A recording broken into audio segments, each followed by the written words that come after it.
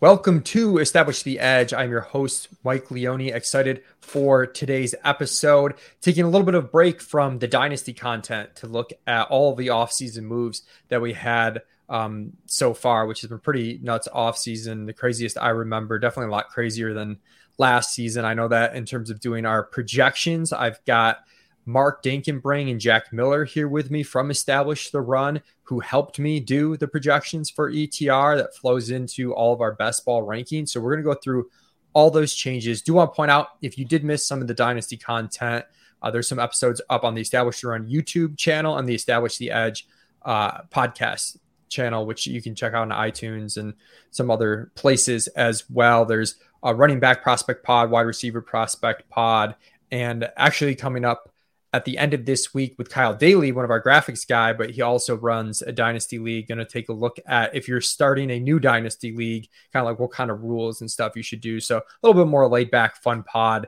but this one is jam packed, Mark and Jack. So thanks so much for joining me. And we're going to try and go through the news again from like a best ball perspective. So let's start right off the bat. Mark, I'll actually throw this to you to start since you're out there in Denver, Colorado.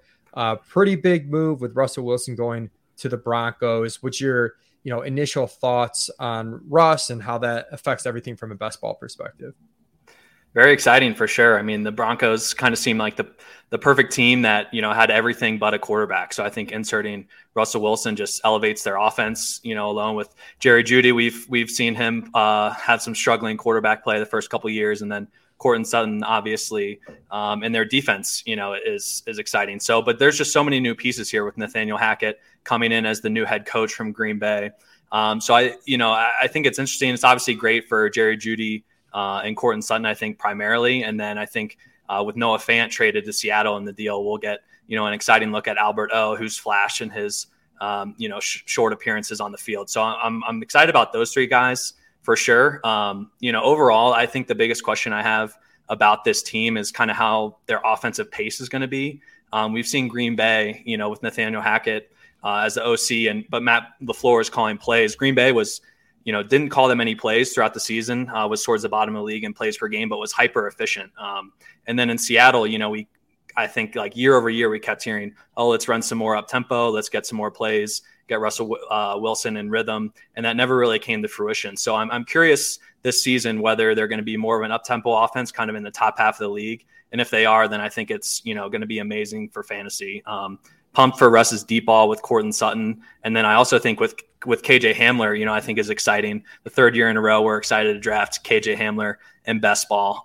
But I think just like body size, a little bit more like Tyler Lockett in that, we could see Russ kind of dropping in the bucket to him. So overall, just great news for the offense. As I mentioned, biggest question for me is just kind of the pace of play here and how they're going to get everyone involved. Javonte Williams, obviously pumped about, but I think, the Broncos are likely to bring back another running back. I'm not sure if it's Melvin Gordon or if they'll go for more of a primary pass catcher. There are guys like Tariq Cohen and Jalen Richard and a few other older free agents that they could potentially bring in on passing down. So obviously, in March, still some uncertainty there with the Broncos, but overall, just such an upgrade for this offense. I'm confident that Russ still has great abilities despite his down year last year. So overall, super pumped. Yeah, it is a difficult situation in some regards, though. Like, obviously, as you said, it's a net positive for the offense. The scoring's up. It'll be interesting to see what happens, not only with the pace, but the pass rate. Pretty low pass rate over expectation for Denver last year and for Seattle. But, in a new spot, like with a much improved quarterback and Russ and not with Pete Carroll, we could see the PROE up quite a bit. And it might need to be for some of these guys to all meet their expectations in this new offense because it is kind of crowded. Like you mentioned Hamler, who's arguably like wide receiver 4 right now. Like Tim Patrick's annoying and around and there. Albert O is someone we're excited about. Dwayne McFarland had this tweet. His yards per out run was 2.28 and 1.94 the last 2 seasons. Targets per out run, 28% and 24%. Elite numbers. It's always hard to tell like how that will translate to more of a full-time role with Noah Fant out. So he's someone I like a lot. He's in that area, tight end 12 to tight end 20 or so, where it's like, we change target shares 1%. Guys move, up or down quite a bit there. So yeah, that's like my only concern. Like this, is just there's a lot of mouths to feed right now, and you can see on our rankings if you're watching on YouTube, we have them up on the screen, but we have Tim Patrick like way behind ADP right now, and that's because we're like somewhat high on Hamler. But before I throw it to you, Jack, for your thoughts, you want to point out with both Sutton and Jeudy, there's assumptions that are difficult to make from a projection standpoint. With Jeudy, it's the catch rate. Like his catch rate has been so terrible. It was okay last year with Teddy, but with Locke 2 years ago was so horrible that that's something we've manually increased a decent bit. And we're really aggressive on Jeudy right now. We have him wide receiver 16. And then with Sutton, it's the target share. Like his target share just absolutely died. His opportunity was not good at all once Jeudy came back, the talent of last season. And like some of those things, we don't even know if they matter or exactly where to put them. So there's some assumptions to bake in there. Jack, anything that sticks out to you on Denver? Yeah, I think you guys hit on a lot of it. The one thing I will note is that Hackett has had some pretty encouraging quotes from a let Russ cook perspective. He said some good things over the past week or two about how they're going to build this offense around Russell Wilson. Mark had a good point about the pace because, you know, in Green Bay, they had an elite quarterback and the offense was built around him, but they still played slow. So play volume could be a concern here, but it does sound like they're going to try to mold this offense into what we've been hoping to see from Wilson over his career.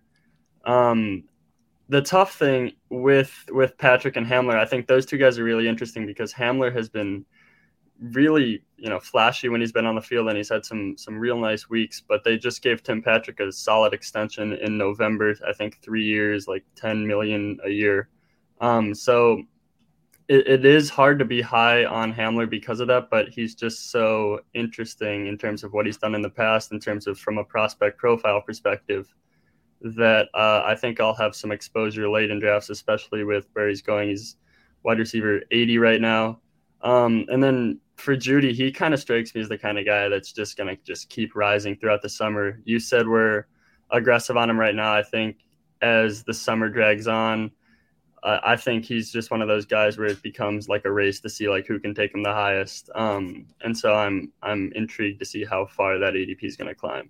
Yeah, I think Russ's ADP is actually too bullish right now. He's like QB7, where like I don't, you know, obviously it's an improvement for him because of the potential for the play calling to be a lot better than it was in Seattle. But that seems aggressive to me. But I do think it's a case where, you know, you could argue that all of these wide receivers you should take at or before ADP. Understand they're not all going to hit, but the ones that do hit could hit in such a big way. And one of the ways we do our projections, our rankings, we build in upside cases for people. So like Hamler, you know, his base target share might be really poor and it drags him down, but we'll give him an upside scenario where like, well, you know, what if he is starting for whatever reason, injury, or he just flashes?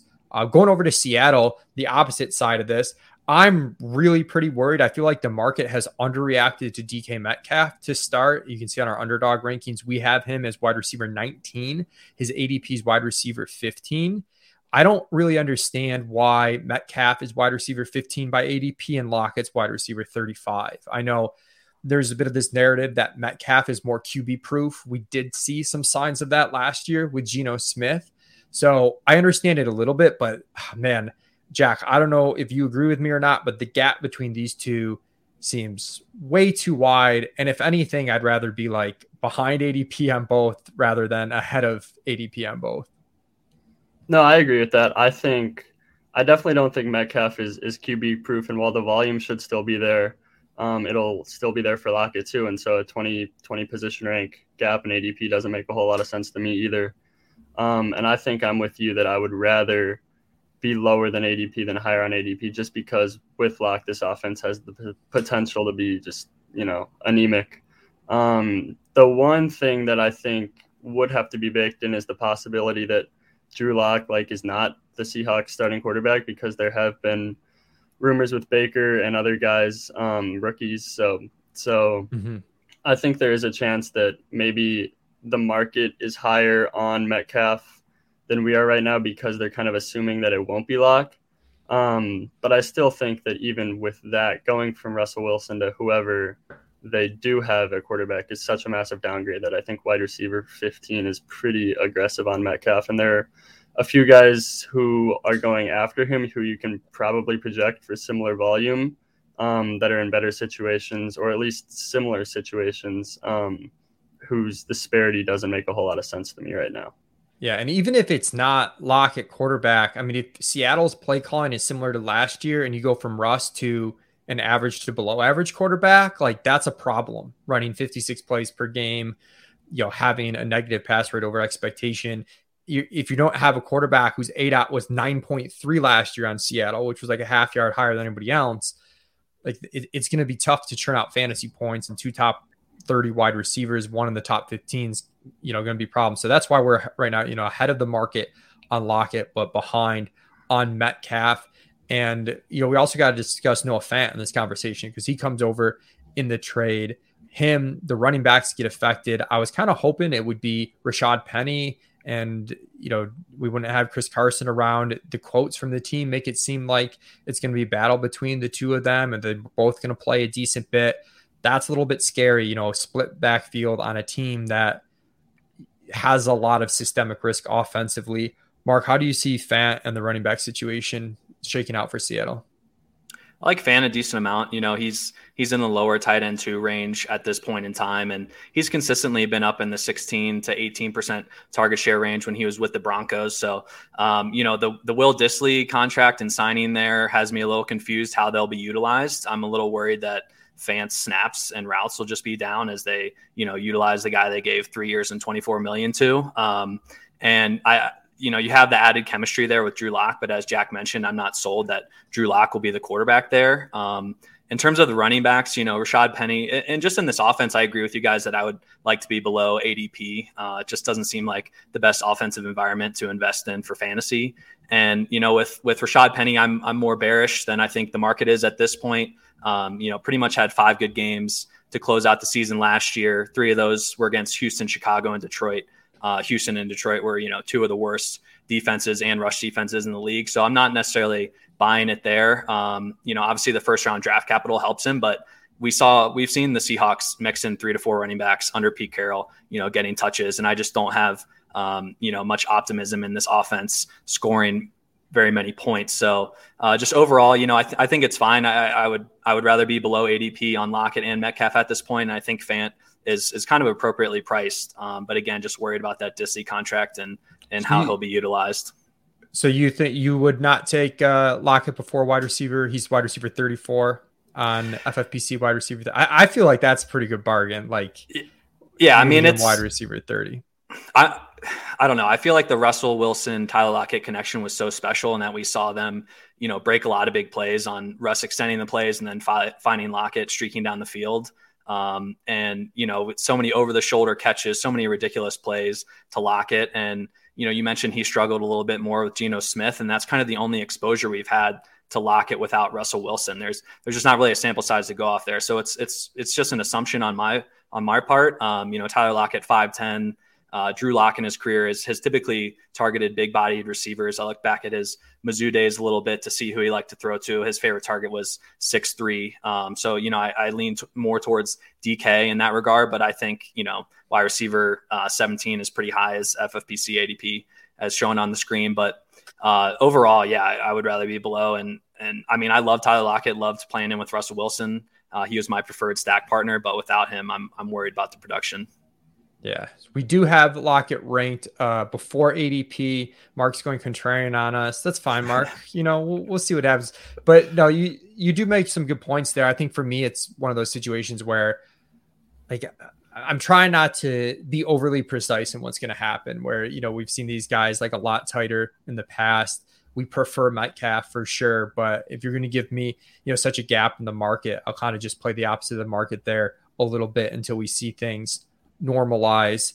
Let's move on to Cleveland, who gives Deshaun Watson a ton of guaranteed money. They trade for Amari Cooper. Austin Hooper's gone, and he didn't really get replaced. They did re-sign David Njoku, and that gives them going from basically 3 tight ends to 2 tight ends. And for a while there, we were assuming like a 3rd tight end was going to come back. And I know, Jack, I think it was you who was pointing out, this could be a 2 tight end show. And if that's the case, like both Njoku and Bryant look kind of interesting because it's a team that is going to utilize the tight ends. There's not a lot of wide receiver depth behind Cooper. And Njoku right now we have his tight end 22, but as I noted, like 12 to 22 is really tight. I think if you want to bet on the upside of Njoku, which is certainly there, there's opportunity and there's a lot of efficiency upside. I could see it. So Jack, how do you feel about, I guess just the receiving options in general, at tight end specifically, but then how you see things with Amari Cooper? Yeah. So with Njoku specifically, I think I was kind of assuming they would add another tight end with Hooper gone, but that hasn't happened yet. And so as the summer goes on, I think if, we get into June, July, August, whatever, and they still don't have anyone else, I think Njoku is someone who should rise, because if it's just him and Harrison Bryant, he becomes really intriguing, in my opinion.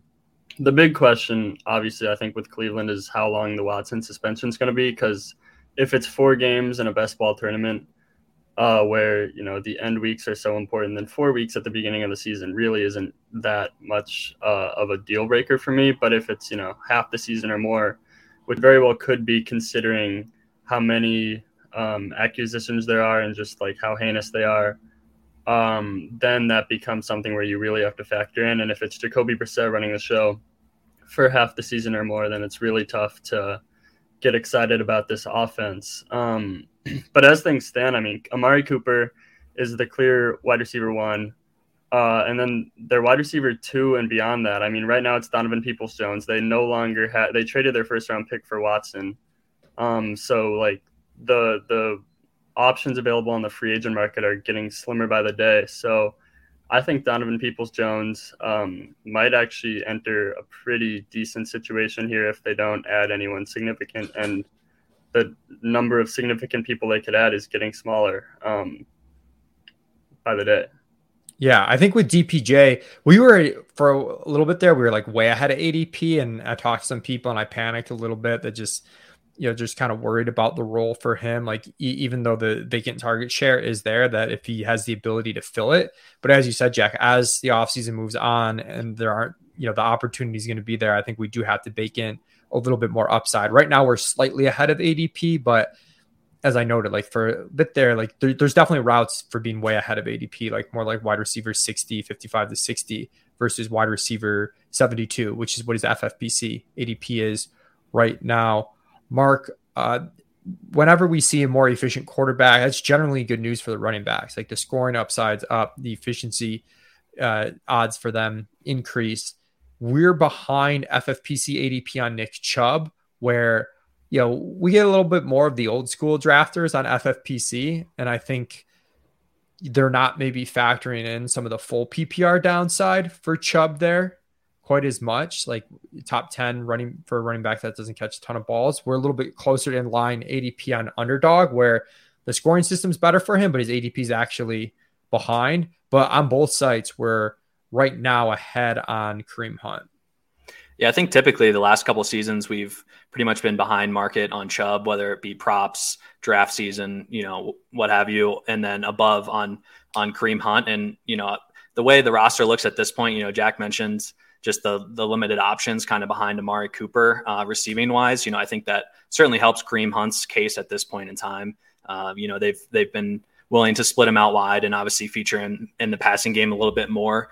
In terms of Nick Chubb, again, I think Jack nailed it in terms like if Jacoby Brissett is a quarterback for 6 to 8 games, just kind of thinking through what Kevin Stefanski is going to do with this offense. I would imagine they lean on their strong O-line and their 2 great running backs and just deploy, a heavy run kind of strategy. So I think Chubb could be a great early season candidate to just get a lot of touches if it is Brissett in there for 6 to 8 games. But then again, we get the limited efficiency that you mentioned Watson will bring if he's inserted there. So, overall it's tough. Like we're kind of waiting on a lot of answers here and waiting to see who they are going to plug in at receiver. I certainly like Amari Cooper a lot in this situation, just like looking at Watson's numbers in Houston are amazing. They ran the fewest plays per game in the league in 2020, yet they led the league in yards per play, which is just, pretty incredible there. So a lot to be excited about. Running backs, I think the suspension would help them a little bit volume wise, but again, hurt in just efficiency department. And between the two, I would agree with our rankings at the current time, and that I'd rather be ahead on Kareem Hunt and a little bit behind on Nick Chubb, just the way PPR scoring works and all that good stuff. Yeah, I will note with Chubb, we do sometimes have a difficult time with someone who's like such an efficiency outlier. And like you always want to talk yourself into outliers like, okay, this one's an exception. And it's not always the case with Chubb. It feels a little bit like it might be an exception with his talent, the offensive line, and now, strong quarterback play there. And you do have some upside for both of these guys, or if the other one goes down, like there's a huge upside case. Like if Hunt goes down for the season, like the upside case for Chubb is there. And some of the round 2 backs, like we're already baking in full volume. For Chubb, we're not necessarily. So there's some pro Chubbness there. It just seems like it's really baked in to the ADP. Mark. Yeah. Well, they did re-sign Dearness Johnson too, which I think, we've talked about in Slack a little bit. Hurts kind of their massive upside case. They kind of need 2 running backs to go down in order to get that massive workload. It's a good point. Dearness has been really good. So the flip side of the Amari Cooper trade, he leaves Dallas, and Dallas had a tough offseason, definitely losing more than they're gaining. Mark, how high do you think we should go on CeeDee Lamb with Amari Cooper and Cedric Wilson gone? I think it looks pretty unbelievable for him right now. Dallas has been kind of rumored to be taking a wide receiver in the draft this year, which I would expect them to. But with Cedric Wilson gone, obviously they tagged, their tight end there, blanking on his name, Schultz. Thank you, Dalton Schultz. CeeDee Lamb, and we've seen him utilized in the slot and out wide. So I think, his rookie year, like he wasn't on the field nearly as much, I think around 65 to 70% of the time. Last year that climbed a little bit. I would expect him to be essentially a full-time player this year. Gallup coming back from the ACL probably won't be 100% by week 1, maybe be eased in a little bit. So I think it's just an outstanding situation for him. We get Kellen Moore back there as offensive coordinator, and we saw them, be really aggressive passing wise early on in the season and just when they needed to throughout the year. So I love CeeDee Lamb. We have him at wide receiver 6 right now. I think that's a great spot. Like I'm definitely willing to take him in the top couple rounds. And as kind of Jack mentioned with Jerry Jeudy earlier, I think we could see CeeDee Lamb continue to climb, and depending on who they get volume wise, like we're just going to have an insane volume projection for him, I think. And he's been hyper efficient. Just kind of love everything about CeeDee Lamb's profile right now. Yeah, I mean the combination of the quarterback play, the potential pass volume, just because they run up pace, not necessarily that they're super pass aggressive, and now the vacated target share, more time in the slot, definitely looks great for CeeDee Lamb. You mentioned Schultz got tagged, and looking at some of the peripheral options now for the Cowboys, Jack, I mean there's definitely opportunity for someone. Are you buying Schultz as like a locked-in tight end 1, and James Washington, who they signed? We've had some back and forth in Slack. I know Levitan and Silva like James Washington and Amico a decent bit. I know Herzig is a little bit worried that if Dallas does take a wide receiver in the draft, Washington's the odd man out. It doesn't sound like Gallup's going to miss a ton of time. And, he's someone that looks pretty good right now too. Although like the ADP seems like pretty flush. So what do you think of the secondary receivers, Jack? Yeah, Schultz, I think is super interesting right now. And I would say he's a locked in tight end 1. I mean, it sounds like Blake Jarwin's like career might be over because of this hip surgery. So really he's just the only tight end there. And with Amari and Cedric Wilson gone, and with Gallup set to maybe miss the start of the season, like he could be their second target to open the season. And then once Gallup gets back, he's still going to get a ton of targets. So I would be taking Schultz. We had him as the tight end 8. I think that's definitely fair, if not maybe even a little low. So I think Schultz is in for a good year. And then I think James Washington, I think we have him ranked as our wide receiver 60 right now, which is 12 position spots out of ADP. It looks like on Underdog. There definitely is some risk there if they take a wide receiver and if that wide receiver immediately steps in as the wide receiver 3. But I think Washington would still be interesting because he could share snaps with whoever they draft or whoever they add. And then if something happens to CD or Gallup or that guy, like he has a lot of contingent upside as someone who could become play a lot of downs in one of the best passing offenses in the league. So there definitely is some risk with James Washington where we have him ranked because they could and they probably will add someone, but still he's a super intriguing player, I think. Yeah, and looking at this, maybe I might have a shift percentage of target share from Washington to Michael Gallup, like maybe just being a little too conservative on where Gallup's health is at. That's something that we'll look into. And that's part of the fun working on the offseason projections and rankings is like they're evolving over the course of the offseason. We'll keep you in tune. Let's jump back to the AFC though. Jack, like the AFC just gets like insanely loaded and deeper. We get Tyreek Hill going from the Chiefs to the Dolphins, which, maybe knocks the Chiefs down a little bit, but they're still like favorites to win the division among the top teams. That's not going to change with Mahomes there. It does kind of prop up the Dolphins a little bit. And there's a lot of, potential implications. And this is an interesting spot too, because when we talk about players that can like vastly outperform their ADP, and I'm not saying necessarily Tyreek Hill, but maybe like Jalen Waddle, Tua, it's situations where something has changed. And it's not usually like a 4th-year guy in the same offense. And here we get some pretty big changes with the Dolphins, not only getting Tyreek Hill to bolster the offense, but possibly, a plus EV coaching change, getting Mike McDaniel in there, who, comes from San Francisco, where like they were just like the yak gods and the, run game efficiency gods there in San Francisco. So initial thoughts from the Dolphins perspective on Tyreek going there.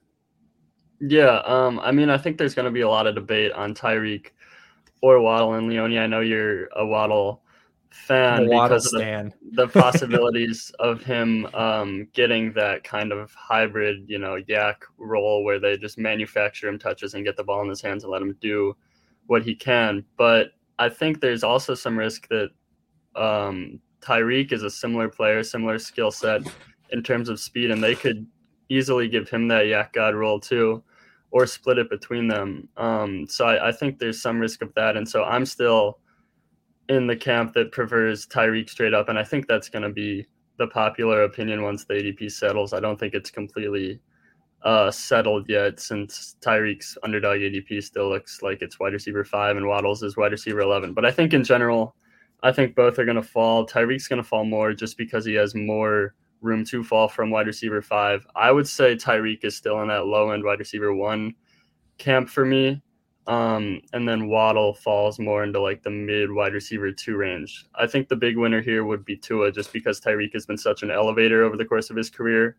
And Tua just now has 2 like fantastic talents to throw the ball to, in addition to Gesicki and Edmonds and all these other guys they have. So Tua would be the big winner. And then I think Waddle falls into the wide receiver 2 territory, and Tyreek is more a fringe top 12 guy. Yeah, one of the things I've definitely noticed this offseason doing the ranks is like the top 12 to 15 or so quarterbacks, like there's a pretty big drop off in upside, and like it feels like a predictable type of upside. So when you get outside that top 15, not a lot of QBs, I think like you can get there. Tua might be one that could get there on pure efficiency. On FFPC, we have him QB 17. They have him QB 20, their ADP. That's over the last 2 weeks. On the Waddle thing, I did just, flip a little more target share to Tyreek as Jack was talking. Maybe I got a little too excited on Waddle, but the ship chasing guys have really ingrained in me to like go with the younger player in some of these situations. And I guess my gut instinct was that his role, his target share, might not change a whole ton. Like he obviously loses this, the high end ceiling of being like a 28% target share guy. And I know Tyreek that, some people are questioning if he's fully healthy or whatnot. So, we'll see, but Jack, you make up some good points, and I'm going to shift that point of target share from Waddle to Tyreek to keep Tyreek kind of ahead. Mark, taking a look at the backfield here, we've got Mostert, Edmonds, Gaskin. I think it's like rest in peace for Gaskin. He's just kind of donezo. The Edmonds Mostert thing is pretty interesting. How do you see the value going for those 2 players? Yeah, well, obviously Mostert was brought in, from San Francisco. Mike McDaniel loves working with him. Feels like he's going to fit in great in this new offense. And while, I agree with that on the surface level, Mostert is turning 30 years old here in about a week, which is on the upper, range for running backs. David Johnson is also 30 years old, and, we've seen a precipitous decline from him, and Mostert, consistently banged up. So while I think he will have a role in this offense when healthy, and obviously they upgraded the O-line with Teron Armstead, I would imagine they make, a couple more additions. They don't have, any high draft picks this year, but probably in the 2nd or 3rd round, get some more bodies there to help secure the O-line. But I definitely lean a little bit more towards Edmonds. Just between that duo, I agree with you that Gaskin is kind of a distant third, and we've just seen him consistently replaced in the Miami backfield. So I definitely lean more towards Edmonds. I'm a little worried that in San Francisco they didn't target the running backs all that much. So I'm not sure if Edmonds will carry over that target share that he's haul in Arizona, but love the speed there. If Mostert goes down, I think he could obviously get some base work as well alongside Gaskin or whoever else they have in Miami. So at current ADPs, I'm a little more excited about Edmonds. But overall, I struggle with this just because Mostert's not really going to get work in the passing game, pure efficiency kind of volume guy for him. So honestly curious your guys' thoughts on what you think there. And if you think a 30-year-old running back can stay healthy and, be productive throughout the season. Yeah. For me, Mostert, 2 years ago, Mostert's healthy, like this would be awesome. I'd be really excited. And then I have the same concerns as you with Edmonds, where like, is the pass catching going to be there? Because I think the initial instinct was like, oh, this is great for Edmonds, but like it's sort of a lateral move in terms of like the expected workload going from Arizona to Miami, and they might throw to him a little bit less. But now I'm looking at the way the ADPs have shaken out, and I think like after an initial buzz, people don't know what to do, and the uncertainty is creating a spot where like they're both okay values. Like we don't have them as screaming values, but on Underdog we have Edmonds RB34, Mostert RB39, and the market has them RB36 and RB41, so just slightly ahead. I think at those prices I'm buying, just hoping that what if this offense is really good? This offense is really good, it's efficient, you can take some swings on both. What do you think, Jack? Yeah, I think so. I'm a little bit higher on Mostert, just because, I know we don't want to make too many like 49ers Dolphins comparisons just because McDaniel's there, but I think there is something to be said for McDaniel coming in and immediately bringing Mostert over from San Francisco. And then with Edmonds, I've done some work in the past on like the most desirable running back archetypes, and the big one that stood out was like these pass catching backs who contribute a little bit on the ground, who stand to gain a lot if someone else in the backfield gets hurt. And although Edmonds fits that archetype, even if the targets fall off a little bit with Miami, just because he is like a pass catching back who we know can take on a little bit of a larger role if something happens to Mostert. And given Mostert's age and injury history, it seems like there's like a pretty good chance that like he doesn't make it through the whole season. So Edmonds is interesting to me from that point of view, as well as the point of view that the offense is really good. So I would agree that I don't think either of these guys are like stunning values that you have to like go out and pick right now, but like I think they're both draftable right now at their ADP. So the flip side of Tyreek going to the Dolphins, we go to Kansas City, where we do have it as a downgrade to Patrick Mahomes and the offense overall a little bit. I mean, it's hard not to, given the efficiency that Tyreek Hill has had, even if you think Patrick Mahomes is the best or one of the best quarterbacks in the NFL, which I do. We've got him as the QB3 now on Underdog. He's going as QB2. I think FFPC, he has fallen down to QB3. And I just, I don't see myself drafting a whole lot of Mahomes. I'm not really taking quarterbacks that early. I'm generally in that like very next tier of quarterbacks. So like the Kyler, Brady, Dak kind of section. I will say Mahomes ADP this year on FFPC, the Slims, is like 39. Last year it was like 24. And FFPC, you also get 1 point per 20 yards passing, which helps Mahomes over there versus on Underdog. If you're doing a super flex on Underdogs, like, I mean, you kind of, you're taking a quarterback with those top 5 picks. Even if we have like a running back sneaking up there in our ranks, like you're taking a quarterback, just the way the scarcity works out in those for best ball. But yeah, on FFPC or like a more standard best ball, one quarterback start. Like I think Mahomes is fine if you can get him like late 4. I'm not chomping at the bit. I think what's interesting is Tyreek Hill, or not, sorry, Travis Kelce on FFPC with the tight end premium. We actually have him up to second overall, and that has to do with the scarcity of the position and with us feeling more confident in the total target share on the season. At times last year, Tyreek Hill, took over a little bit, was like 26, 28% type guy, and Kelce was like low 20s, but we've seen Kelce like can be pretty firmly at a 25% mark. And with the tight end premium scoring, it's just massive for him. But like he is also like an aging type player. So I don't know, Jack, like how do you feel about Kelce like that high up in the tight end premium best ball ranks? I think maybe second overall is a little bit aggressive just because of the age getting up there, and he did, fall off a little bit last season. But I have been taking him a lot more in the underdog drafts. I don't know if maybe the market just hasn't like reacted enough, but I think Kelce has not like jumped in ADP like I kind of expected him to. Yeah, it's 22.3 right now, which is quite a big discount. I mean, he was like 7 or 8 last season.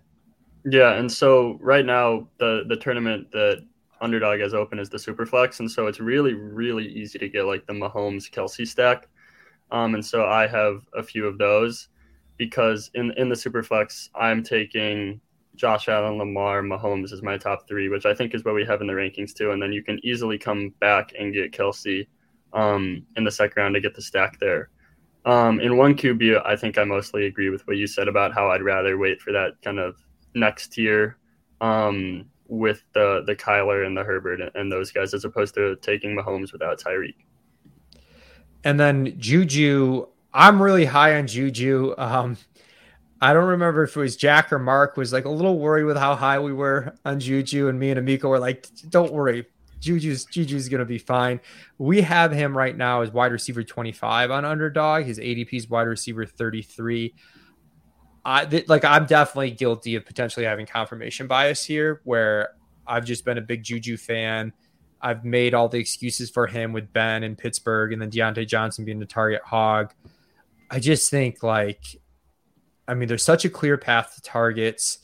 The wide receiver competition for him, obviously Kelce's huge competition. He's going to get his, but at wide receiver, Hardman and MVS to me just seem like capped on what they can do.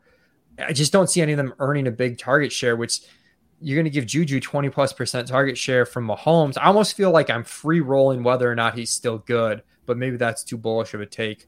Where are you on Juju, Mark? I'm in line with you mostly in that I just think the role, just got so much worse the last couple of years with Big Ben's arm strength and just the way that Pittsburgh offense ran. When you look at his yards per target, in 2021, it's 4.6. And in his first 2 seasons, it was 11.6 and 8.6. It's just been on a steady decline since then. So I am more of a believer in his talent. I think this offense will bring out the better of him than we've seen.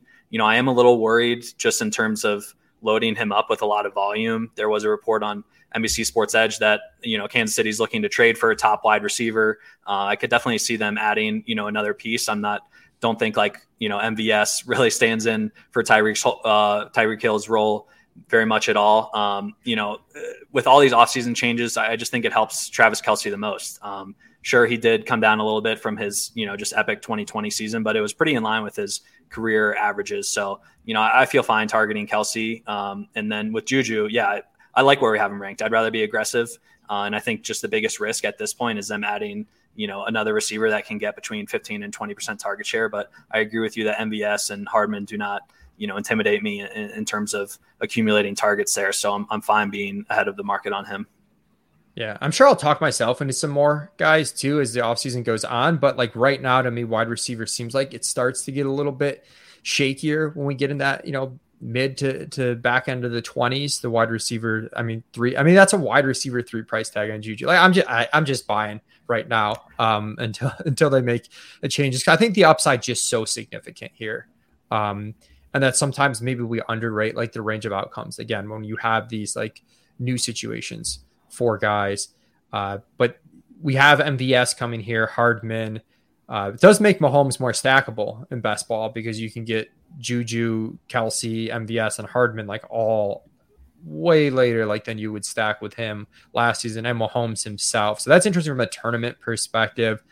I can see. I wonder if Hardman gets steamed this year or not. It seems every year he gets steamed up. Last year, I know early in the offseason we were high on him, and then the market flipped 2 to 3 rounds on him over the offseason. Jack, any thoughts on Hardman MVS?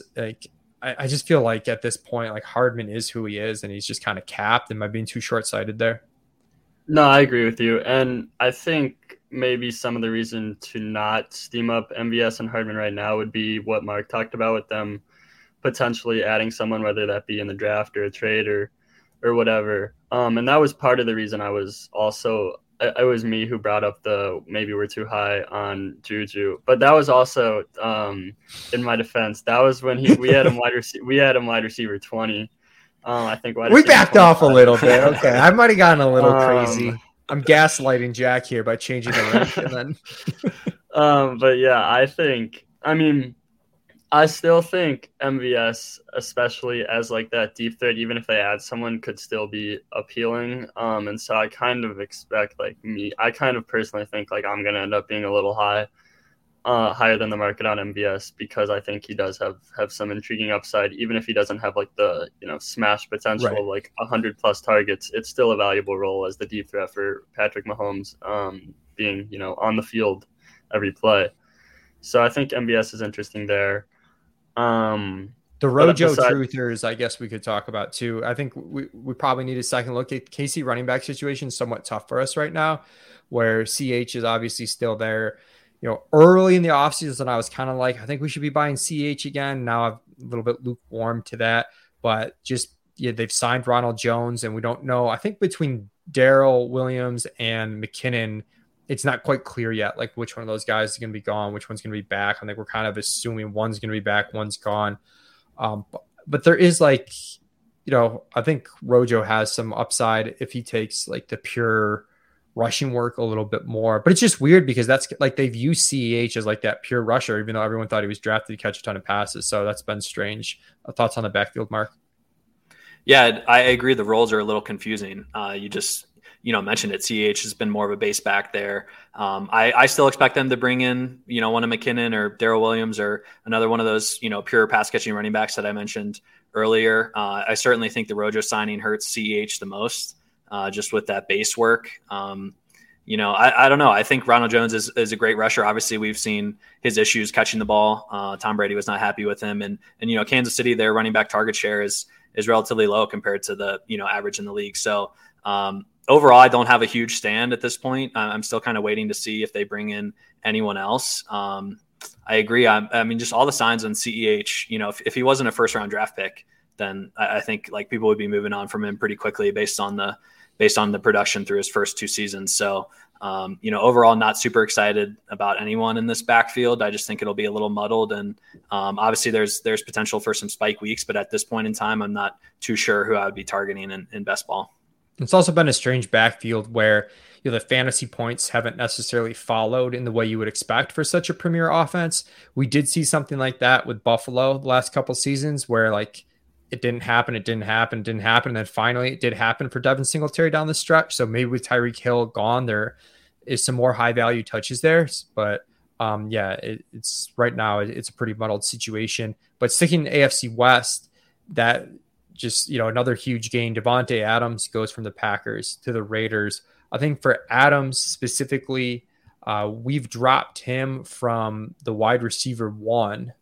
We had him and Kupp like vying for like the wide receiver 1 spot. We've dropped him to wide receiver 4 behind Justin Jefferson and Jamar Chase.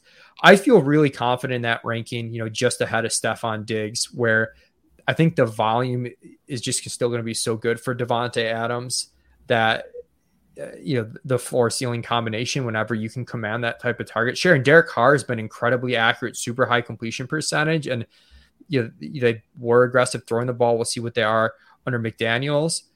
So I feel confident in him, but I do think he loses some upside where he was just a special connection with Rodgers, and especially like that goal line usage and whatnot, where I'm going to take my bets on, the young studs and Jefferson and Chase. Mark, do you agree with the wide receiver 4 designation for Adams? Yeah, I think it's fair to dock him a few spots. I think the landing spot still is really good for him.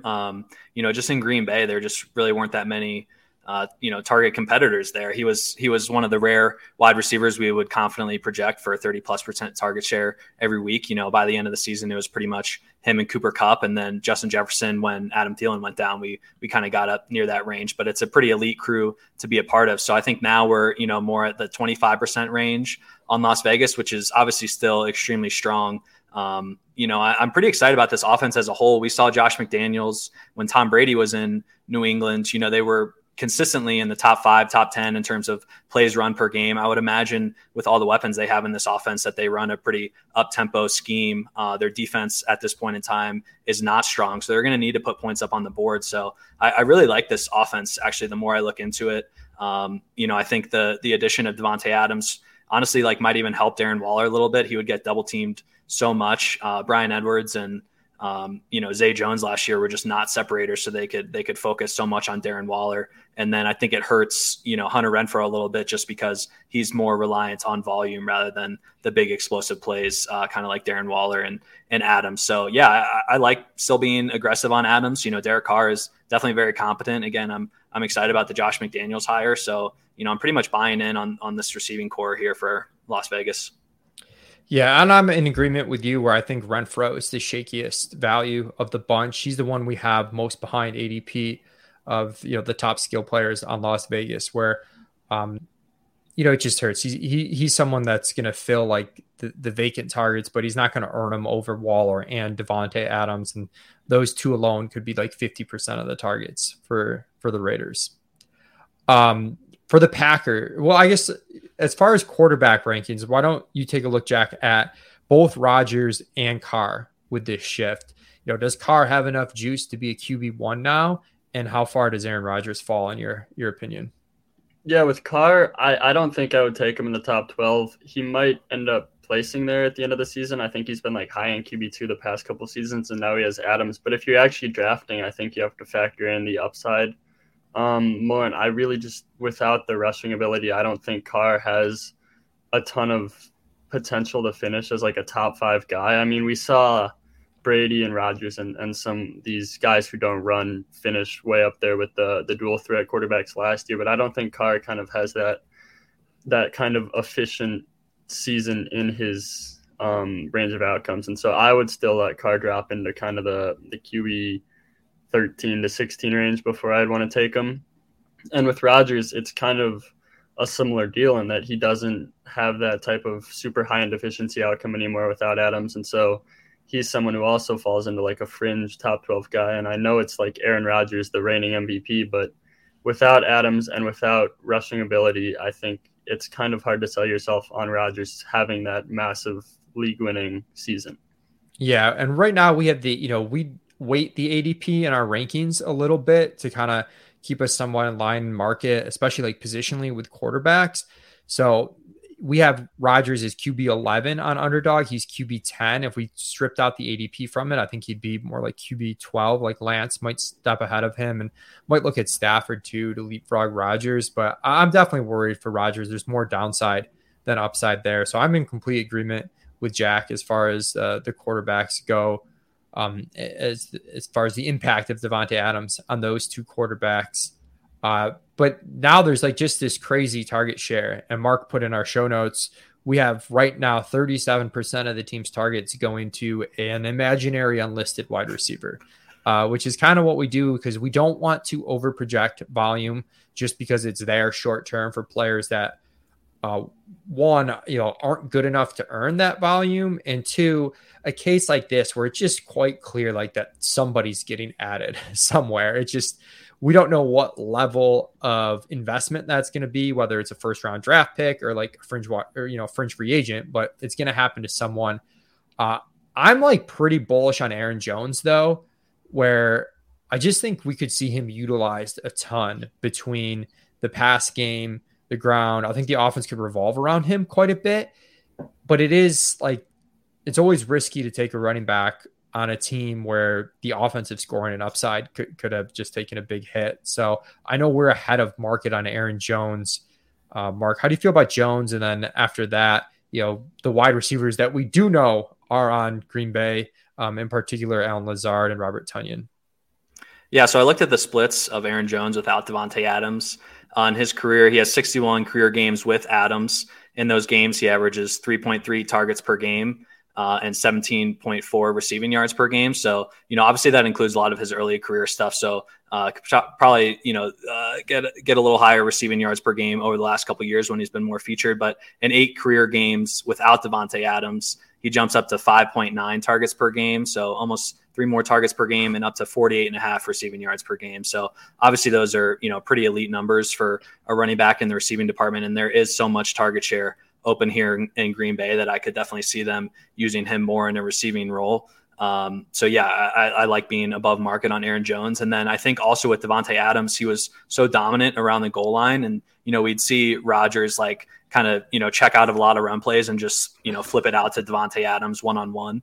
And I think they're going to miss that aspect this year. And, Aaron Jones is their best touchdown scorer outside of that. So I think he could, continue being efficient around the end zone, and, the receiving aspect I think is really strong for him. So definitely like being above market on Jones. In terms of the other receivers, I think there is some room that we could come up on Allen Lazard. You mentioned the 37%. Yeah. Like they would need to sign, I think, 3 receivers for that to fill all of it. Or draft, even if they draft like a rookie wide receiver in the first round, I don't think we're really going to be giving him, much more than like a 20% target share. So I think there is a little room to come up on Lazard. And he's had solid games without Davante Adams. Obviously the consistency really hasn't been there, and he didn't earn too many targets when Adams was out there. But, it's just Adams was just, it was like a heliocentric offense. He was just the center of everything in the passing game. So, I'm a little more excited about Lazard, I guess. And I think that's right. That's someone we'll bump after the show probably. And then I don't know. Obviously, there's a lot of other uncertainty. I know Amari Rodgers was kind of like a little sleeper coming into last year. Maybe his role grows a little bit, but he could barely even get on the field last year. So don't really know how to feel there. Randall Cobb, super old. So I just think there's going to be a lot of fluctuation there. And then I do think Robert Tonyan is kind of sneaky interesting at the tight end position. We saw him be super efficient a couple years ago with Rodgers. So if that volume increases at all, I think that's good for him. Obviously missed most of last year with the injury. So I think Tonyan is, kind of a sneaky guy. We only have a 10% target share. I could see him potentially getting up into like the 13-14% range, depending on who they add there. Yeah, and Tonyan, he makes his bank kind of like on a huge amount of efficiency. So expecting that to claw back a little bit, but it could be offset by volume. And, same thing with that goal line role you mentioned with Aaron Jones. Like that applies to Tonyan a little bit as well, where he could take advantage of the short passing with Davante Adams gone. Okay, let's stick in the NFC. And I think like Tampa Bay is an interesting team to talk about with the Brady unretirement and then some of the re-signings they've made. I doubt this lasts, but right now, I kind of think the market's like, especially on underdog, is just like dragging on Tampa Bay a little bit too much. I've done some super flex drafts and the quarterbacks go way early, but like Brady's there like mid 3 sometimes. And we have him as QB 10, even with ADP baked in, pulling him down a little bit of QB 17. Leonard Fournette to me is really undervalued right now. There's always an interesting discussion around Fournette. He's like one of the more polarizing running backs, but he just carved out such an insane role by the end of the season. There's just so many fantasy points for that backfield. You look at the 2 playoff games they had. The first game, Keyshawn Vaughn and Giovanni Bernard combined for like 35 fantasy points. Fournette comes back the second game. He scores 30 fantasy points. I'm pretty bullish on Fournette. If he's going to have an ADP in like the 5th, 6th round, like I highly doubt that lasts, but I think he's like a 2nd, 3rd round player even. So, and then Godwin gets re-signed. This team too, if you're watching on YouTube, you can kind of see in air yards per game last season, Tampa Bay had 343 air yards per game. Nobody else was above 310. Like there's an insane amount of opportunity because they have such a high pass rate over expectation, and Brady doesn't take sacks. He doesn't throw the ball away. It's so many opportunities. They're going to be one of the highest scoring teams in the league. So we're really high on the Tampa Bay offense in general. Jack, I guess I want to ask you about Fournette specifically because you do a lot of good running back work for us around, we kind of want to focus more on talent versus situational stuff, but obviously there are limits to that. And I was just thinking as a thought exercise for this season, like DeAndre Swift versus Leonard Fournette, kind of like, do you think that's a clear-cut case for one over the other, or how do you see that? See, I think in that situation, I think that's kind of where like Fournette is going to end up. But I don't think that the ADP has really caught up, and I think that's kind of why we might look like we're super high on Fournette right now, because like Right.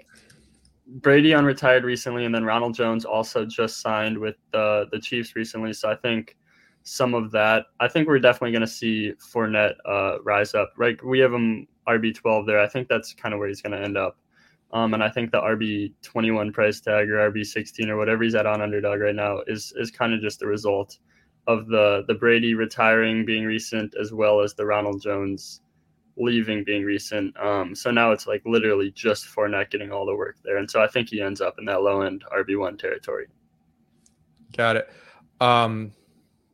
Mark, do you have any thoughts on Tampa Bay in general? We also, I didn't even mention, like, Gronk is back too. So it's, did he officially sign? Or maybe I thought it sounded like he was trending towards being back. I guess it's not official yet. But then they did sign Russell Gage. That third wide receiver did become a problem for them when they lost Antonio Brown last season. And right now, Gage is the one guy in Tampa Bay we're like right in line with the market on.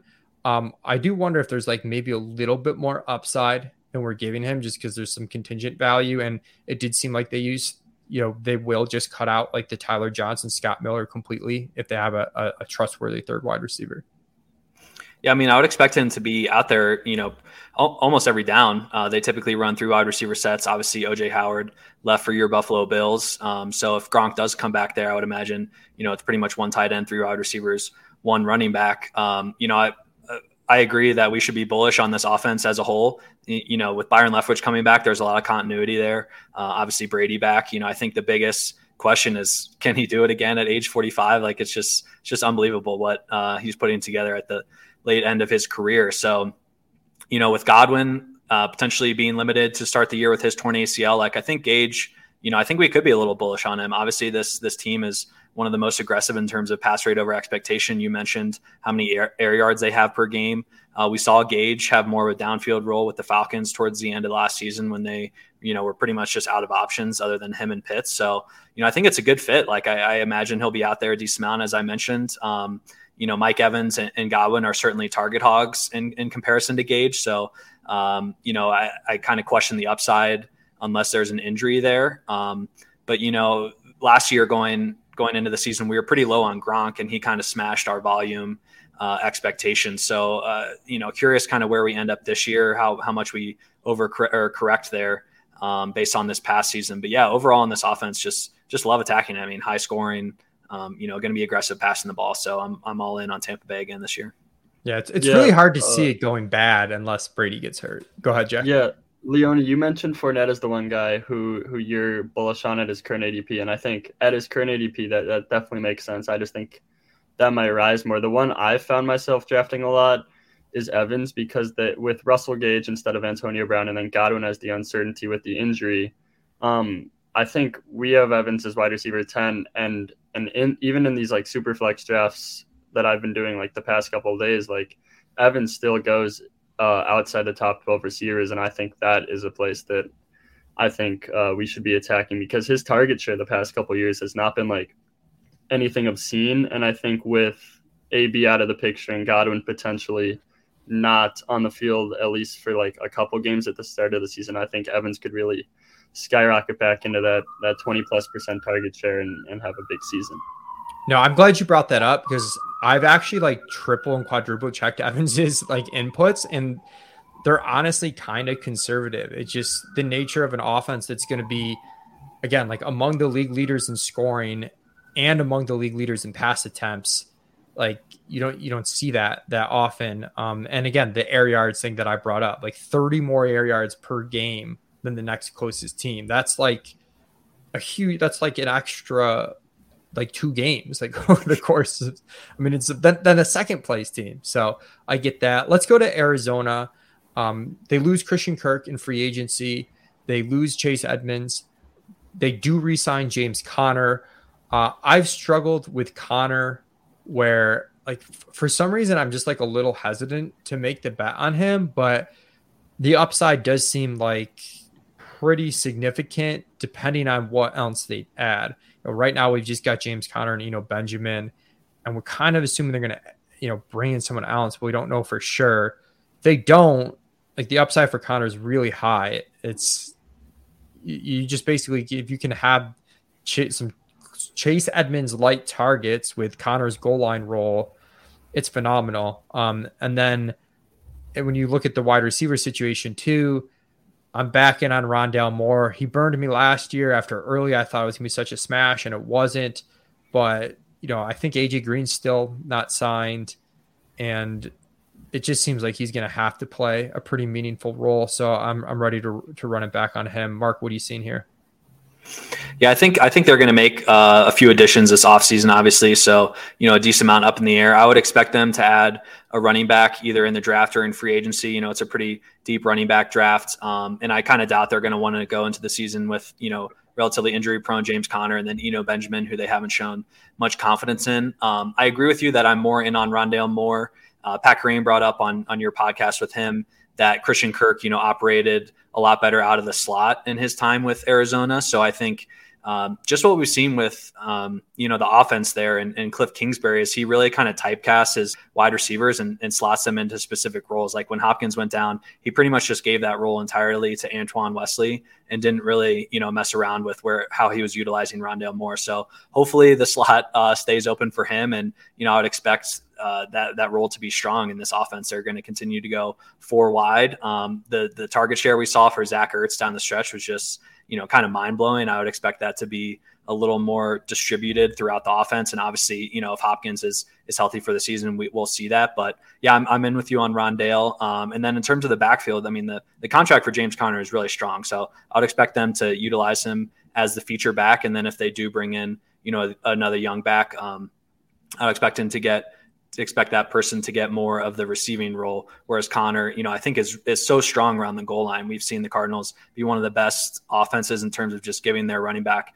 the ball around the goal line and scoring touchdowns. Obviously Kenyon Drake had that role a couple years ago and Connor really excelled in it last year with his 16 touchdowns. So yeah, I'm fine with it. I think again, I'm a little worried about how he holds up in this offense, but I do think they will bring in someone to kind of spell him on passing downs. And overall, kind of agree with you on the Rondale Moore side. Yeah, I do think we see Connor's ADP rise. Right now we have him as a value 2 to 3 running back spots ahead of the RB22 ADP. I think he'll rise, and then it'll be another conversation whether or not we want to jump in front. Let's close out the pod with looking at 2 AFC teams with quarterback changes. Let's start with Indianapolis. They send out Carson Wentz. They bring in Matt Ryan. It seems like, to me, like a slightly plus move. I think Matt Ryan's probably better than Carson Wentz. I think it's good for Jonathan Taylor, just kind of solidifying the role. Like the team's going to be fine. Like there was some concern for me, like if they had ended up with a pretty bad quarterback that, this rushing, efficient, dependent back, as talented as he is, would be pretty risky at the top of drafts. I still think he's a little bit risky, but Ryan too will, he'll check down, throw to the backs. I think it's good for him. Jack, do you have any takes as far as Ryan's impact on either Taylor or the rest of the offense, including Michael Pittman, who we're a little bit behind ADP on? We were last year and we were wrong. We are again this year right now. And Mo Alley Cox, who, I'm just tentative to give any tight end too big of a share, but with Jack Doyle gone, it's possible, he gets a, bigger chance to shine. He was pretty good from a per target basis. Yeah, I like Pittman. And I think I might lean a little bit more toward his wide receiver 27 in terms of how I value him as opposed to wide receiver 30 where we currently have him. I mean, Pascal is gone. T.Y. Hilton's future is up in the air. He's a free agent. I assume it's either maybe retirement or Colts for him. I feel like it's hard to see him anywhere else, but we'll see what happens there. I think Pittman could be in for a really nice target share. We have him projected right now for a 22.7% target share, which is plenty big. But I mean, I think Wentz to Ryan is a pretty decent upgrade. So I'm excited about Pittman. And in that, wide receiver 3 area, I would definitely take him. And then Mo Alley Cox, I'm kind of with you in that he gets buzz every year just because of he's such a size speed specimen, played basketball in college, all that stuff that people love with the tight ends. but it hasn't really materialized into like a huge role yet. And so I would be a little hesitant to give him too much upside, even with Doyle out of the picture. Mark, Pittsburgh, Ben Roethlisberger retires, Trubisky comes in. I think for me at first it's kind of like Trubisky, like I don't know if that's good, and then I was like, well, anybody's better than Big Ben. But there's this weird the way things go together. I guess the way the puzzle goes together, I feel like this could be better for the offense as a whole, but like not necessarily better for like the fantasy value, I guess, of Deontay Johnson in particular. Like just because whenever you get a receiver that was just fed such a huge target share and really dependent on a high catch rate for that, like I'm a little concerned if the target share drops a few points, the catch rate comes down a handful of points, he's going to need a lot of efficiency to make up for that. So we are behind ADP on Deontay Johnson to start. We're actually behind ADP on Najee Harris as well. Just again, like a little bit concerned about this offense, but Najee is the type of back that like you do sort of want to bet on, like a younger back that has shown the ability to have a workhorse role. It's like kind of that dynamic versus the inefficiency. So your thoughts on Pittsburgh? I think all the offseason moves have helped Najee's role the most.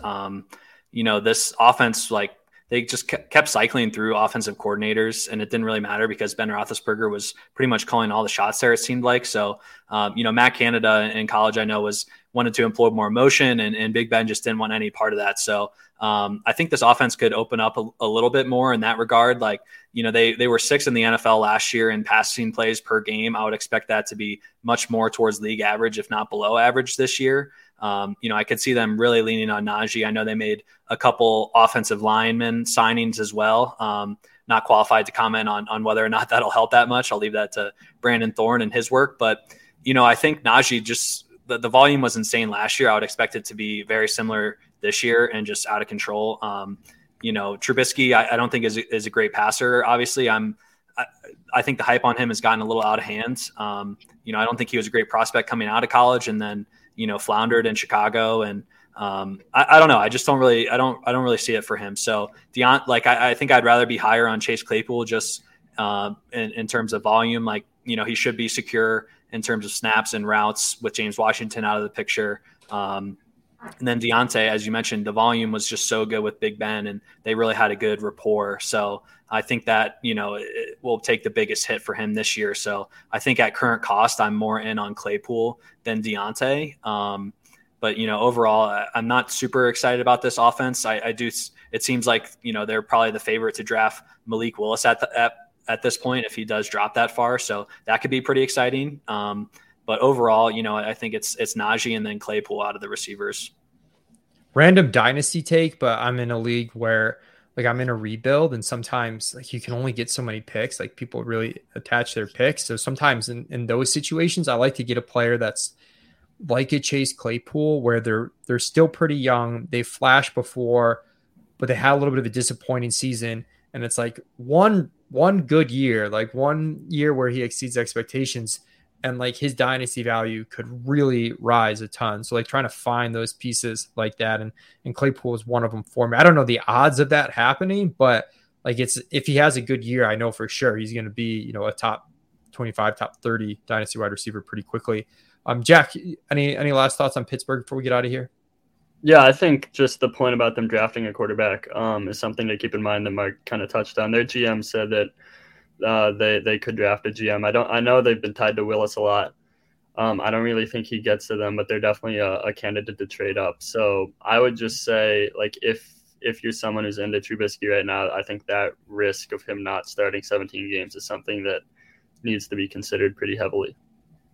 Awesome. Well, thanks so much, Jack and Mark. Make sure you're checking out Establish the Run. You can see all the rankings that me, Jack, and Mark are working on continuously this off season to get you ready for your best ball drafts. And once we get into this summer, into our season long drafts as well. If you're watching this on YouTube, please give us a thumbs up, like us, subscribe us. It helps a ton. And same thing on if you're listening to the podcast on iTunes, getting those ratings and reviews goes a long way to allowing us to continue to do this for free. So thanks for tuning in, everybody.